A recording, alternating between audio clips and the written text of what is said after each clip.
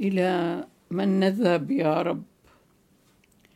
طوبى لكم إذا عيروكم واضطهدوكم وقالوا عليكم كل كلمة سوء من أجل كاذبين. افرحوا وابتهجوا، فإن أجركم عظيم في السماوات. هذا هو ربنا وإلهنا، هذا هو ربنا وإلهنا. إليك وحدك نذهب ومنك وحدك نرجو، فلا تتركنا إلى الانقضاء ولا تصرف وجهك عنا، فإننا قد خطئنا وأثمنا ولسنا بأهل لأن نرفع أعيننا وننظر إلى علو السماء، لأننا عرفنا طريق عدلك ثم تركناه يا سيد.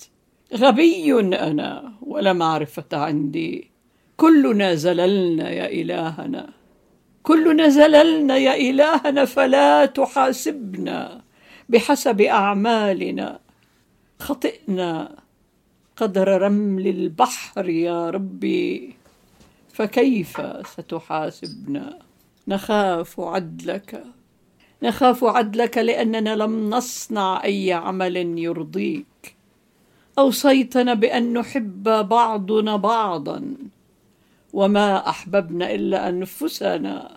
ما أوصيتنا به، بل وضعنا بقايا الدعوات التي أقمناها لكل غني وسياسي مهم، وما فضل من مأكلنا لهم لفقرائك.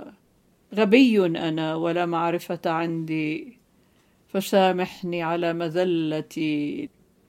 ها أنا اليوم أقف في حضرتك وأنا محني الهامة رأسي وركبتي وأبكي. ما عرفت سيلان دموعي إلا ندامة حب لك وعنك يا ربي، وسيد حياتي وموئلي. يا حبي، إلينا نذهب؟ إلينا نذهب يا أبانا ربنا وسيدنا؟ كلام الحياة الأبدية عندك.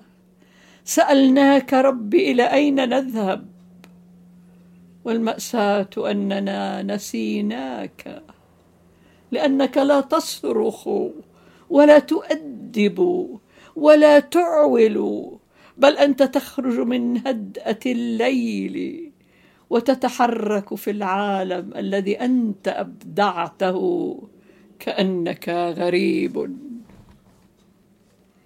تمتد بلا ضجيج ولا تسآل، بل تنظر وأنت عارف بكل ما يجري، لأنك أنت مبدع الحياة والناس وكل الكل. يا سيد حياتنا، انظر إلينا ولا تحاسبنا بسبب خطايانا. الإنسان يخطئ ويخطئ، لتأتي أنت يا مسيحي وتغسل فاهه وضميره، حتى لا يعود إلى الخطايا التي ارتكبها كل عمره.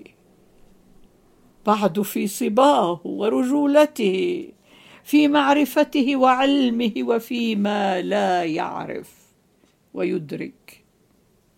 وتبقى أنت وحدك الأمين على سرنا، إن عشنا فيك نفيك، وحتى إن متنا وحيدين عنك، لأننا إن عشنا فلك أنت نحيا، وإن متنا فإليك أنت وحدك نذهب. فارحمنا، ارحمنا.